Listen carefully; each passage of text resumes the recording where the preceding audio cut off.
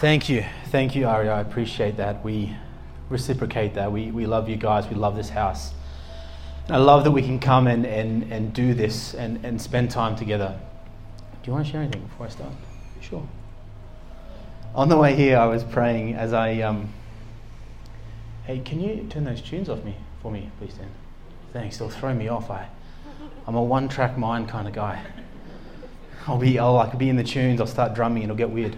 On the way here, I was praying and in the car, as I like to do before any service, and I was just praying out loud and just praying, and I was kind of just asking God the deep things for tonight, asking Him to give us wisdom, to lead us, to guide us. And when it comes to the Scripture, I like to get deep, and I like to be as deep as I can go. And as I was praying, I sort of finished my prayer, and Jess, my wife, yelled out, "And Lord, let us have fun." And I was like, hey, this is my prayer. This is my prayer. I'm praying for things if you'd like to pray. But the challenge with that for me, and where I get, my wife always gets up me about it, is that when it comes to Scripture, there is this heaviness for me. There is this weightiness. There is this urgency that we have. And I feel that there is a time for us as a people to wake up as the church, to come alive.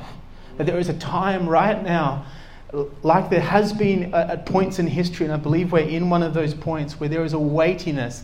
And it's not that I don't want to have fun. It's not that I don't want to joke around. If you know me, you know that I like to have a joke and have fun. But there's something about this that is urgent. There is something about the Scriptures and the time we're in right now as a church that is absolutely urgent. That as a people, we need to get this. We need to hear what God is doing for this city, for this nation, for the nations, but for us individually, and what our part is to play in this city, in this nation, and in the nations. I think that there's two things that I want to try and break tonight if I can.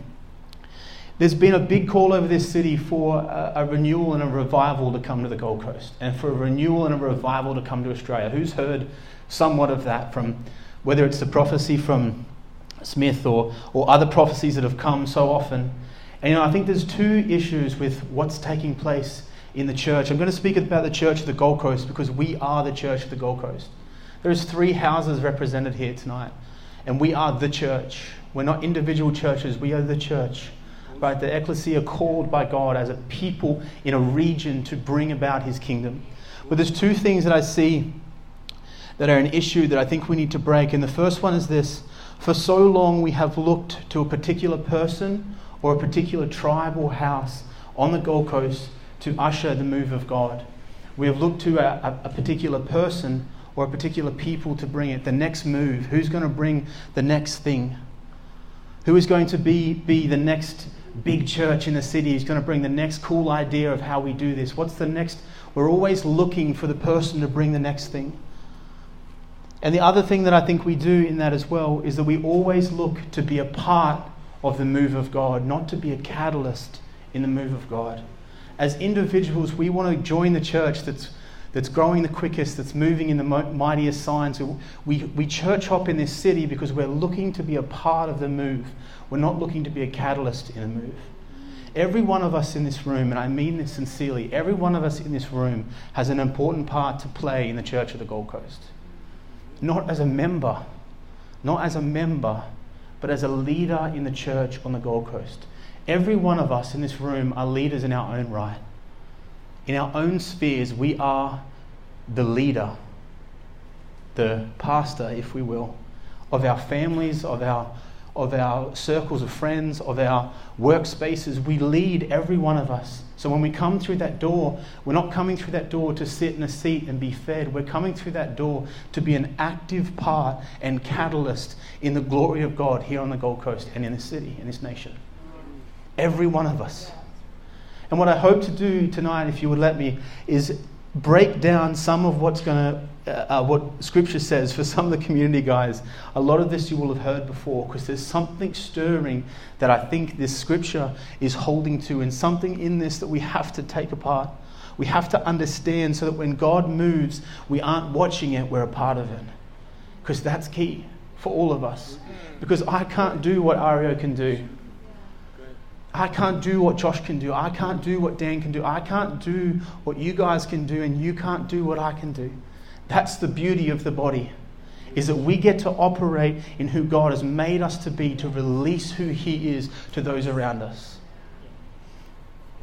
If you've got a Bible with me, go to 1 Peter chapter 2.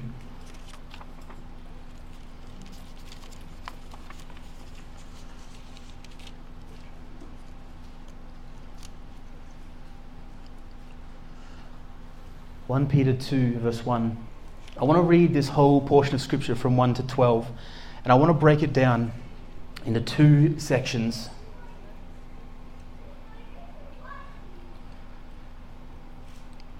Peter 2, 1 to 12.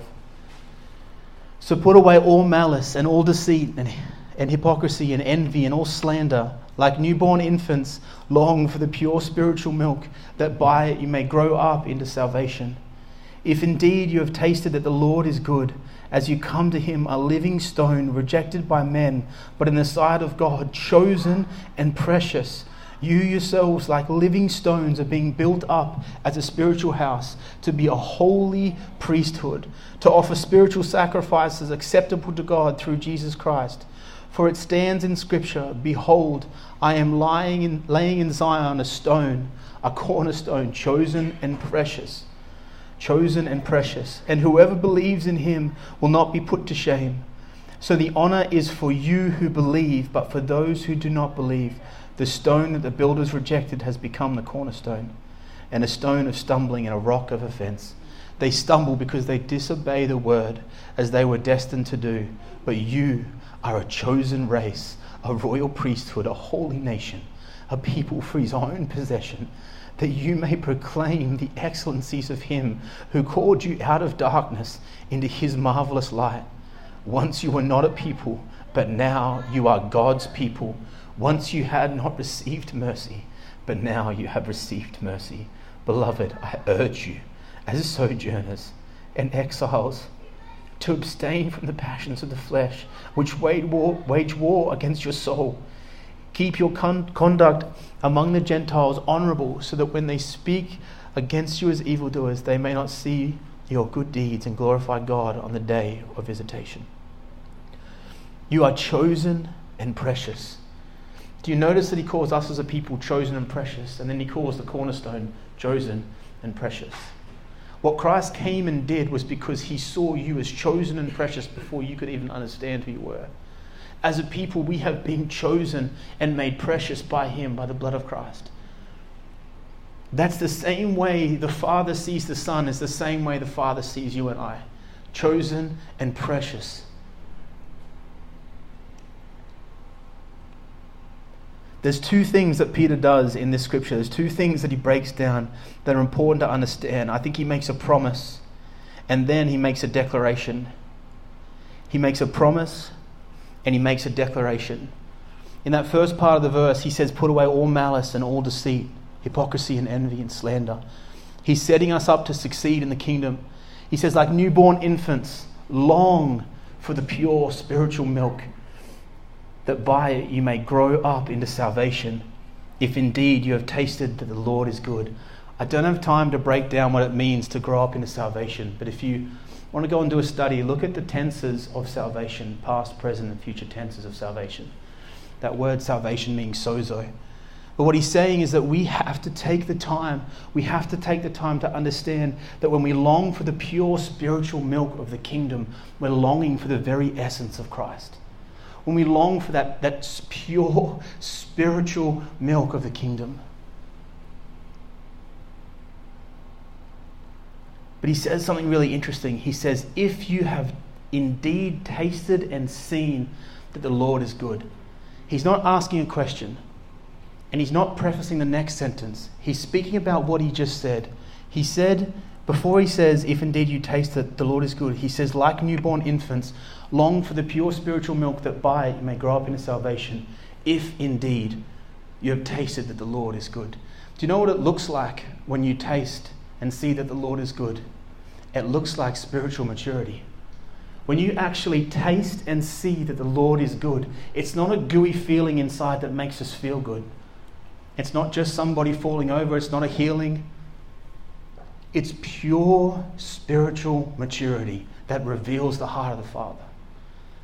So when I look around and I see the church and people are screaming out and saying, we've tasted and we've seen that the Lord is good, it's so amazing, yet we continue to see infancy, we're not seeing the reality of knowing Christ himself. That when we actually see Christ, when we actually get a glimpse of Yahweh, the great King, when we actually get a glimpse of the holiness of the one who went and hung on that cross, when we get a glimpse, we don't want to stay in our old self anymore. We don't want to be immature anymore. That cry out, Abba, Father, is not just a cry of belonging. It's a cry of, Lord, I don't want to live like this anymore. I want to be mature in you once again. When we see the heart of the Father, when we see Christ, the reality we taste and we see that he's good, everything else tastes nasty. Everything else tastes terrible. So how do I know that I'm saved? Because everything in me wants to be like him. Do you do it all the time? Not a chance. But everything in me wants to mature in Christ, because that's what it means to see Christ and know that he is good, to taste him, to understand those feelings that we have, to touch, see, hear, smell, taste, to actually know that he is there, to know that I can sense him in my presence, is because the little child in me starts to grow up. The things that I enjoyed once before, I don't want to do anymore, because I've tasted and seen that the Lord is good.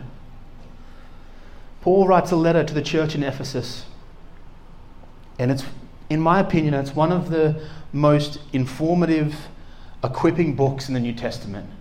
Right? He says a lot of incredible things and leads people into how to walk in love, how to treat our spouses and children, how to treat each other in different church tribes, how to wear the full armor of God, and of course the spiritual gifts, and how the fivefold unfolds. Right? Paul writes the how-to of Christian living to the church in Ephesus.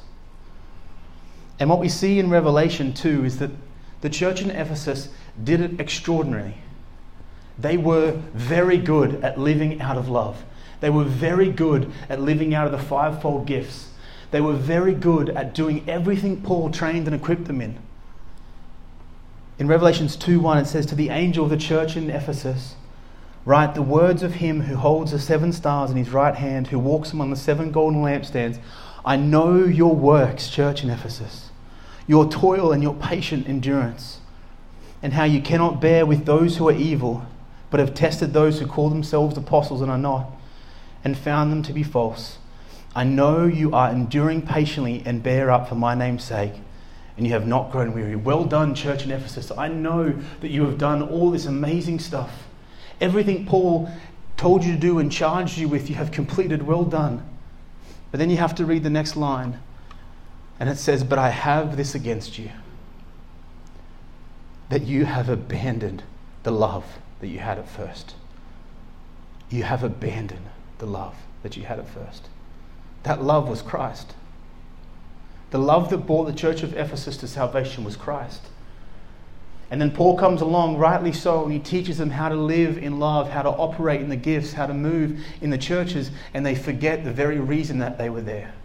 See, we can come along to these church buildings, we can plan a church, we can lead a church, we can guide people all the days of our life, we can go on a mission trip, we can do worship service after worship service, we can feed the poor. But if we lose our first love, look what Jesus says. Remember therefore from where you have fallen, repent and do the works you did at first. If not, I will come to you and I will remove your lampstand from its place. He gives the most sobering challenge to the church in Ephesus. He says, if you don't do this, I will take all that I've given from you. Is he talking about salvation? No. What does a lampstand do?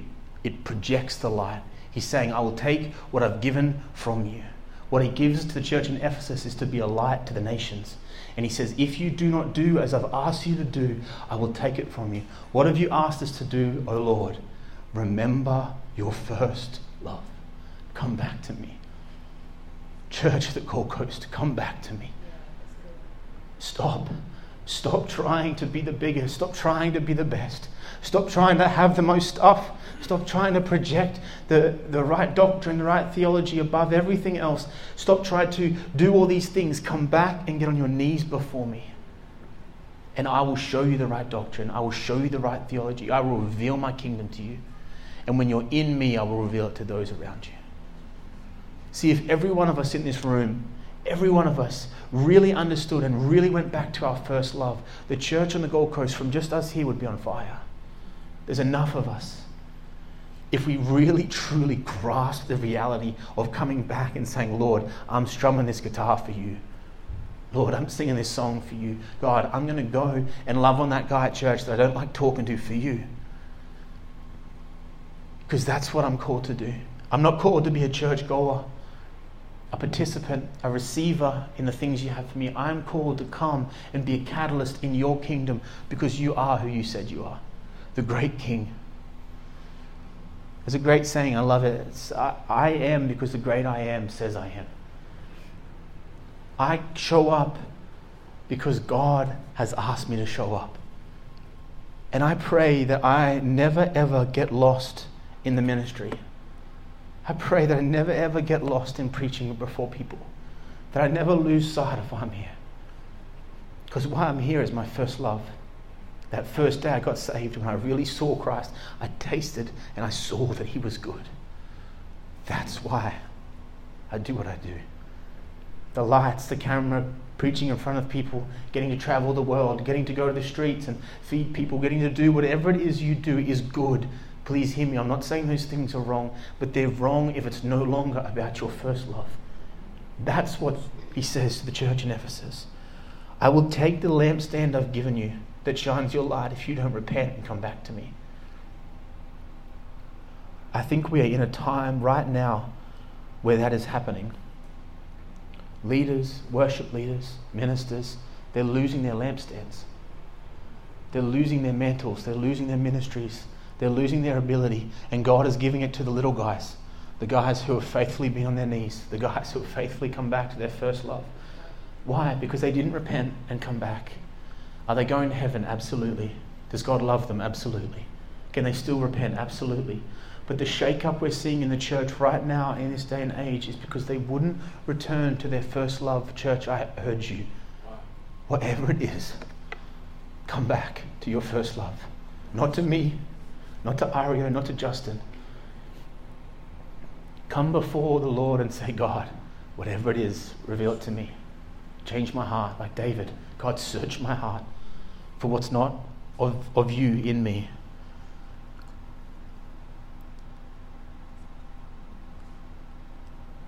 The promise that Peter declares in this verse is a cornerstone. The risen Christ. Who in this room is saved, has given their life to Christ? Let's just put a hand up. If you haven't, it's okay, I'm not going to pick on you, I promise. But just quickly show of hands. Every one of you with your hand up, every one of you has the risen Christ in you. How do we know that? Because the Bible says. Jesus prayed to the Father, Father, may in the way that I am with you and you are with me, may they be in me and I in them. So every one of us, the promise that is given by Christ on the cross is that we have the risen Christ living in us and flowing through us. That when we step into the promises of Christ, He's saying, I won't leave you or forsake you. Why? Because I'm in you and I will always be with you because I am a part of you as you are now a part of me. In the waters of baptism, in the spiritual, you die with Christ and you rise again with Him in you and you in Him. That's the simplicity of the gospel. That in the beginning we were created in the garden. The gospel starts in the garden. As John says, the Word was in the beginning. In the beginning, we were given the foundations of a relationship with the Father, and we lose it through sin. But Christ regains it through the cross. The whole gospel is about the Father's relationship with the sons and daughters. And what happens in the church is that we forget that relationship. We forgo the relationship we have with the Father because we forget about Him in the journey. But Peter makes a promise and he says the capstone or the cornerstone has been placed. Do not reject it. He's saying, if you follow after the cornerstone, all will be granted through him, through that. That's the promise that he makes. Remember your first love. If you're a note taker, just write that. That's all you have to write after my sermon today. Just write that. Remember your first love. That'll be enough. If you get that, we'll do all right. But he also makes a declaration, and I think it's important to understand the promise that Christ is the cornerstone, so that when we get empowered by the declaration, we never forget why we're doing what we're doing. In 1 Peter, he says, as you come to him, 1 Peter 2, 4-5, if you're still there.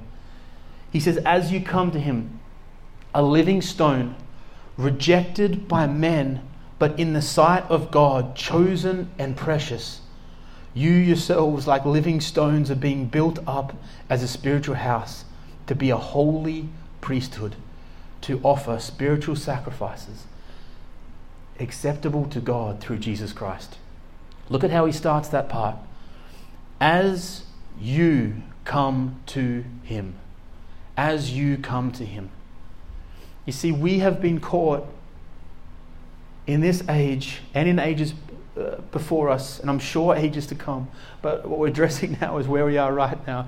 We have been caught in a consumeristic mentality. My job, come through the doors, sit on the chair. Leader's job, give me what I need. And it's not just here. When we go into a restaurant, what do? Sit down, wait, they'll come to us. And if we have to go to a cafe on the Gold Coast where you have to go to the counter, you're not stoked about it. Like, no. I'm paying to come, sit in my chair, bring me my food. I don't want to go to the counter. I'm not that guy. Right? So we have learned a culture of coming. Come and give me what I need. Come and let me, Lord, just take what I need, because my life is hard. My week is difficult. We get to a position where we're sitting and we're going, Lord, I need a word. I'm feeling down. Give me something. Give me a pick-me-up, God. Give me the hit that I need to get through. But when we start looking through the scriptures, especially in the New Testament, just about all of the fathers of the faith, they knew one thing. Come to me. Come to me. Draw to me and I will draw unto you, James, right? Come to me first, my son. Show me the faith in your heart and I'll pour out on you. Because what happens is, as a people, we get a bit lazy, we get a bit entitled, and we stand, we say, Lord, don't you understand where I'm at? Didn't you see what just happened to me? Didn't you understand where I was? Yes, son, I was with you. Yes, I was in you. I saw it. I felt it. I heard it. But Lord, give me something. I will come. Come to me. Come just a little bit closer, and I'll give you more. He opens it to say, as you come to him, you're a living stone, but you've been rejected by men. Can I just poke the elephant in the room? This life is hard. It's hard out there. There's pain, suffering, deceit, backstabbing. It's all through Scripture. Christ prophesies it again and again and again. We see it here, that we've become stones rejected by men. The culture that we live in, the twisted nature of which is going to get worse. It's not going to get better. It's going to get harder. That's why we have to get closer to the Father. Because the noise out there is going to get louder. And God is going to speak quieter. He's clear through Scripture. We've been rejected by men. But in the sight of God, we are chosen and precious people. In the sight of God, every one of us is chosen and precious.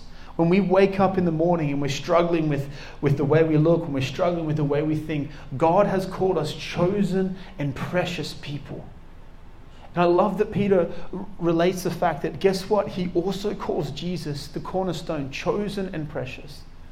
We stand as a people chosen and precious. We stand as the ones God has called us to be. The voice that's in our head that tells us we're something we're not means that we're not hearing the voice of God that says you are a chosen and precious people.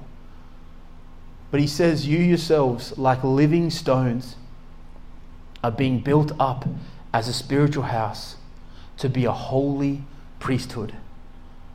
To be a holy priesthood. You that are living stones. We're not dead. We're not rolling stones. Dames?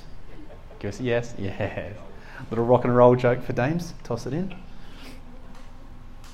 We're not dead, rolling, not alive stones. We are living stones, this verse says.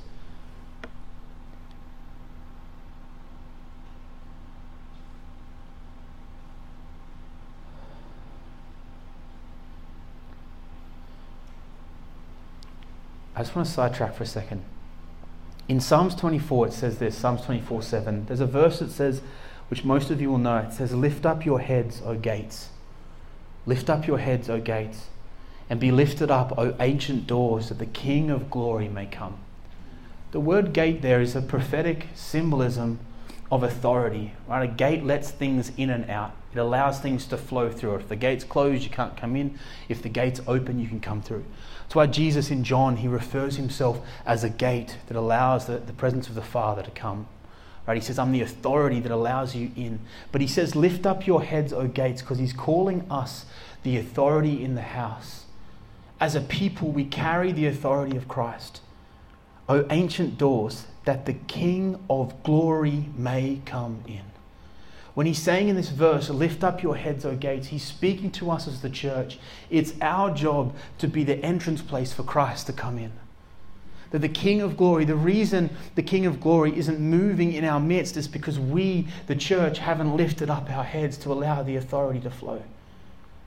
The word ecclesia, or the word we get church from in the 3 or 4 times it's used in the New Testament, the word ecclesia is a Greek word. And the way they understood it in the Greek culture was that they would go into a city and the politicians or those who made the rules, they would call an ecclesia when there needed to be a ruling on something. So they would bring 2 or more people together. And those 2 or more people carried the authority to change what was taking place in the city. 2 or more. That was an ecclesia. What we now call the church, this right here, is that we have become in this city an ecclesia as a group of people who carry the authority of Christ to make rulings and declarations in a city to change the way this city is shaped. So when he says, lift up your heads, O gates, he's saying, don't you understand the authority, church, you have been given to shift a nation, to shift a city? During prayer, yes, it was brutal to hear. But during prayer, Priscilla was sharing that the culture, and maybe I knew it and chose not to hear it, or I didn't know, but the culture in our schools right now with suicide is intense. Among, they were saying, like preppies, like little kids, talking about anxiety and depression. That's a spiritual battle. Do you understand? That's a spiritual battle. No politician is going to get in a room and fix that issue. But then who does it fall on? I'll tell you who it falls on. Us, O gates. Lift up your head, O gates, and let the King of glory come in. That's what our job is as the church. I want to urge you tonight, if I can get one thing away, your job is not to come and sit in a chair and enjoy good music and get a word from Ario, please help me through my week. My job is to come and to be a priest in the place and reveal the kingdom of God to those around us. Why? Because Ario sees it different to me. So when he reveals what he sees and I reveal what I see, both of us see more of God. When you come and say, I just got to come and get a fill up and I'll go back out, we're not lifting our heads to understand the authority that we carry to break the strongholds and the change in our city or our nation. Right here in this room, we can break the stronghold of suicide in this nation. With what? With understanding what our role as the ecclesia, 2 or more gathered as a ruling class people to make a call in a city. That's what we get to do. that when we stand and declare over a city, not with some hope that we just start declaring willy-nilly because there's spiritual principles to the battles we face, but when you've been given an authority in a city to come, like we have as leaders of houses, to come and stand together, then we come as a chosen royal people, a priesthood, to come and to bring our sacrifices to God, to say, Lord, we want to change the kids in our city. We want to change the culture in our city. We want to break the strongholds of the enemy. Why? Because your kingdom will come. That's our job. When we understand as a people that we are empowered as the church, that we are catalysts, not partakers. We are catalysts in the church. Every one of us operating in our sphere of influence with the authority that God has given us, we begin to become holy priesthoods. How long do I go to? Just go. Hey, is everyone okay? I've got like 5 more minutes. 10. We'll go 7 and I'll meet you halfway. There's a theologian called Alexander Schumann, and he says this. He says, the basic definition of a man, speaking about mankind, not mankind, is that he is the priest. He stands in the center of the world and unifies it in his act of blessing God, of both receiving the world from God and offering it to God. The first and basic definition of a man is that he is the priest. He stands in the center of the world and unifies it in his act of blessing God, of both receiving the world from God and offering it to God. What we did tonight by coming in and singing, Holy are you, O God, is that we are coming in and giving him all that we have. And in turn, he gives us all that we need to go and do as he's asked us to do. The community guys have heard this a lot, but it's the analogy that I find works really incredibly in this. My job with my wife is not to determine how she is supposed to love me. When it's her birthday or I want to buy her a gift, the way I buy my wife a gift is not with the gift that I'm going to get in mind. Right? I don't go out and buy her a nice, lovely watch thinking that I'd like a PlayStation 5, and if I get an expensive enough watch that I can swap it secretly for a PlayStation 5, right? That's not how it works. That's not love. That's manipulation. So when we come into the place and I say, oh, Jess, I love you, PlayStation 5. Here's the watch that I got you, PlayStation 5, PlayStation 5, PlayStation 5. That's not love. What's my job? To love her with all of my heart. What's her job? To love me with all of her heart. And when we both do our jobs correctly, guess what happens? There's unity in our marriage. When I stop doing my job, there becomes strife in the marriage. When she stops doing her job, there becomes strife in the marriage. Why? Because my job is to love her unconditionally, not to dictate how her love looks to me. So when we look at it with God, when we come to the greater picture and we say, well, Lord, I would like you to love me in this way. That's not your job. That's not your job. What's my job? To come and bring holy sacrifices to him in absolute love and adoration. Let him deal the best. Why? Because he's a better giver than you, firstly. He'll get better than a PlayStation 5. Although, Lord. Oh, Chrissy's coming up. Yes. It's the 10th time you've used that analogy. Yeah, still no PlayStation 5 though, guys. 10th time, but still no PlayStation 5. Noted. Do you understand that when we learn to be the church in this manner, my job, Lord, is not to tell you how to love me. You know how to do that. My job is to come and offer sacrifice to you. But Ben, do we have to sacrifice now? Absolutely, the verse says it. But don't go and get a cat and bring the blood of the cat in here. That's not what we're to do. Because Christ became the sacrifice for us. Just quick clear it up so no one can go away and say, I said we should sacrifice. We'll see one of Dan's sheep laying around somewhere. Christ became the sacrifice. So our sacrifice is Christ, right? He became that sacrifice. So when it says to bring a sacrifice, it's like my favorite, and it's my favorite time of year too, the Little Drummer Boy. I love the Little Drummer Boy. I'll watch that in this month like 100 times. Because the Little Drummer Boy, it's got nothing. but his drum, and I feel like that little drummer boy sometimes, because I can bang the drum, but I can't do much else. So I bring my drum. Lord, here it is. It's not real good, but it's all I've got.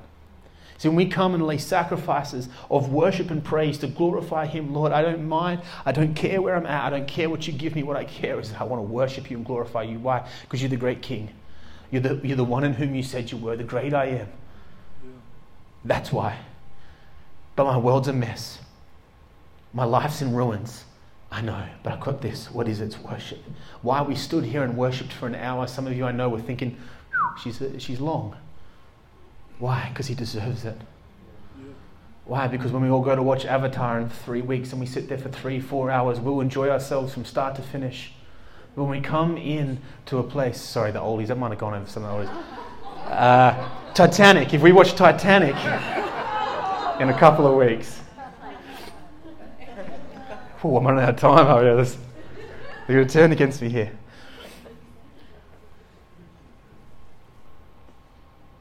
The promise, Christ is the cornerstone. The declaration, we are chosen, called, priests who bring sacrifices. When we live in a place where we understand God, you're everything. We sung it tonight. I love that song. I will stand with arms right open. Oh, I'm not good with lyrics. Sean, what's the next word? So, abandoned to you. There's a line in there. Next line. I'll give you everything, right? There's a line in there. We sing that. It doesn't matter. It doesn't matter. We're all lost. We will sing that song. I'll stand with arms right open. I'll give you all that I am. And then we'll walk out of here, and tomorrow morning will be a right challenge before us. Because God asks us to give us himself. That alarm will go off that says prayer. Or that person will call that God's asked you to minister to. Whatever it is, we've all heard it hundreds of times. And that's where the song becomes real. That's where the rubber hits the road. That's where we have to be priests unto him, cleansed, going in to meet with the Father, hearing what he's asked us to do, then go into all the world and do. Listen, I'm going to finish with this. Listen to what David prays. Because it's absolutely phenomenal that David, in all of his stuff-ups, in all of his hang-ups, in all of his got lost, in all of his sins and terrible things that we can read and see, there's a lot of great, there's a lot of, he prays this, and I think it is absolutely paramount of how David managed to stay with a heart for the Lord. In Psalm 27:4, he says, "One thing have I asked of the Lord, one thing that I ask of the Lord, that will I seek after, that I may dwell in the house of the Lord all the days of my life, to gaze upon the beauty of the Lord and to inquire in his temple." David, who had everything, had a terrible time, had an amazing time, had all he could ever want. He says, Lord, I've realized there's one thing I want. There's one thing. I want to seek after you. I want to be in your temple courts. See, we read David and we think, man, he was such a worshipper. He spent so much time before the Lord. He wasn't trying to get a big ministry or sell lots of records. He had his eyes on the Father. I know where I can see him, and it's right there. He didn't need anybody around him. He didn't need a church full of people. He didn't need the right building. He didn't need the right stuff. He just knew this. God showed me how to do it. I'll never ever stop doing it. God, if there's one thing, please don't ever take from me. It's that I could seek you absolutely, wholeheartedly. To dwell in the house of the Lord all of my days. To gaze upon the beauty of the Lord. I want to finish with this, guys.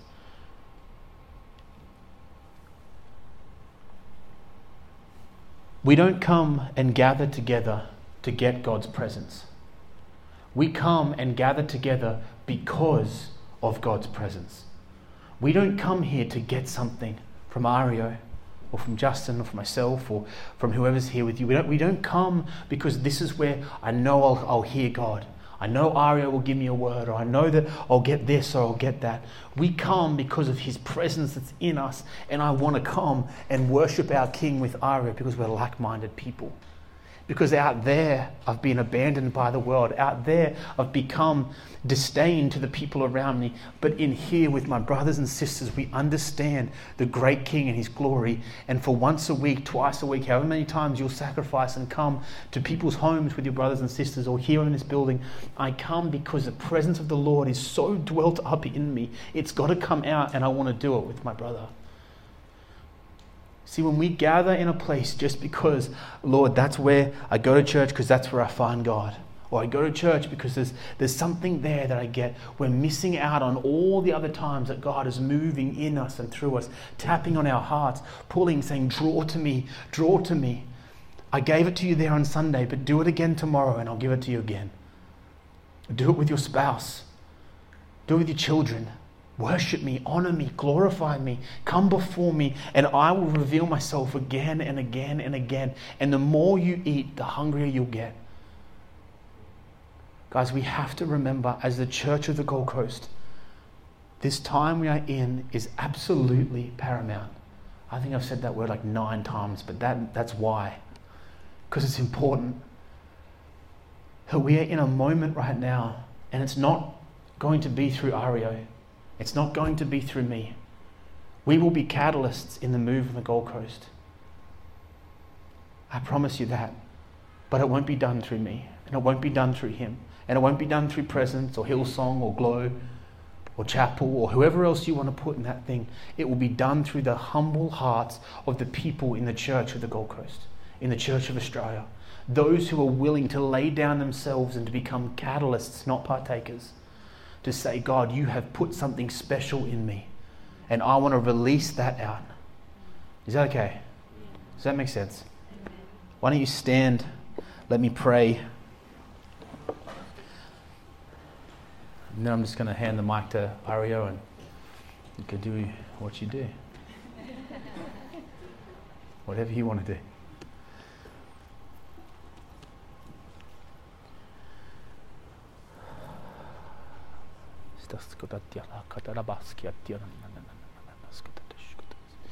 Father, I just pray, Lord, right now, God, that anything that I've said tonight that's not of you, may it fall away. God, but everything that you have asked me to say that's of you, may it sink into our hearts deeply. Lord, may the things that you wanted to reveal to us tonight,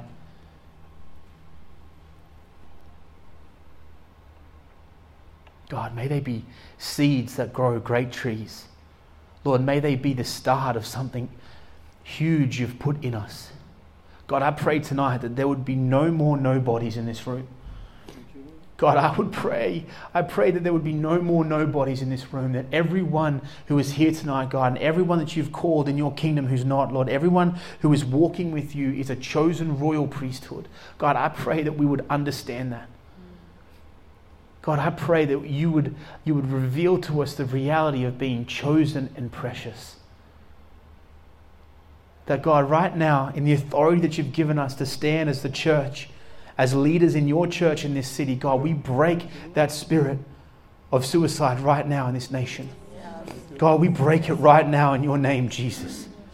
God, you have called us to be living stones, not dead stones. What the enemy is trying to steal, Father, I pray that there would be a flip, Lord, that the young people who are in that place would understand being chosen and precious, that they would understand being a royal priesthood, and that they would be the mightiest catalysts in your church in this city. God, I pray that there would be young people who take pulpits. God, that there would be young people who stand in churches as oracles of you, who would call your word forward. God, I pray that there would be young people who carry a humble heart to correct your church in this time. God, I pray that there would be young people who would stand and declare your goodness. God, I pray for evangelists, pastors, teachers, God, to come from what the enemy is trying to take. Jesus, Jesus, Jesus, we just bind that right now, Lord. God, you said that when we stand in this ecclesia that we are in, with authority in 2 or more in your name, that you are in our midst, and that when we ask in your name, it would be done. God, I pray right now, starting with every young person in this house and connected to the spheres of those in these houses, that would be broken right now. God, that the things that they had brought to hurt themselves would be revealed, handed over, and that lying spirit would leave from their brain right now, Jesus.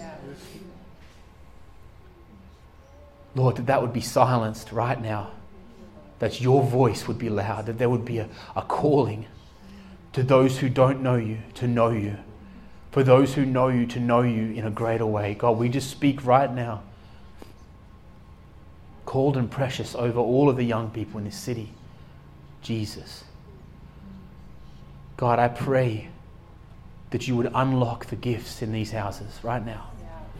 God, I pray that you would silence the voice saying, I'm not good enough, I'm not this enough, I'm not that enough. God, I pray that you would just begin to unlock the authority that you have given all of us in this house. Show us the things we can't see for ourselves, God. Call us deeper into the places that we don't think we can go, God. Father, I thank you for this house. Lord, I thank you for Ario and for Sills, God, and for the stewardship of this house. Lord God, their desire to hear your voice, to not move until they do. God, I thank you for the heart they carry to not be what everyone else is, but to just be who you've asked them to be. God, I pray that you bless them. Father, bless their boys, Father. Pour out on their family, Lord. God, we love you. We honor you. You are the great King in whom we serve. Amen. Yeah. You are the great I am, the Holy One.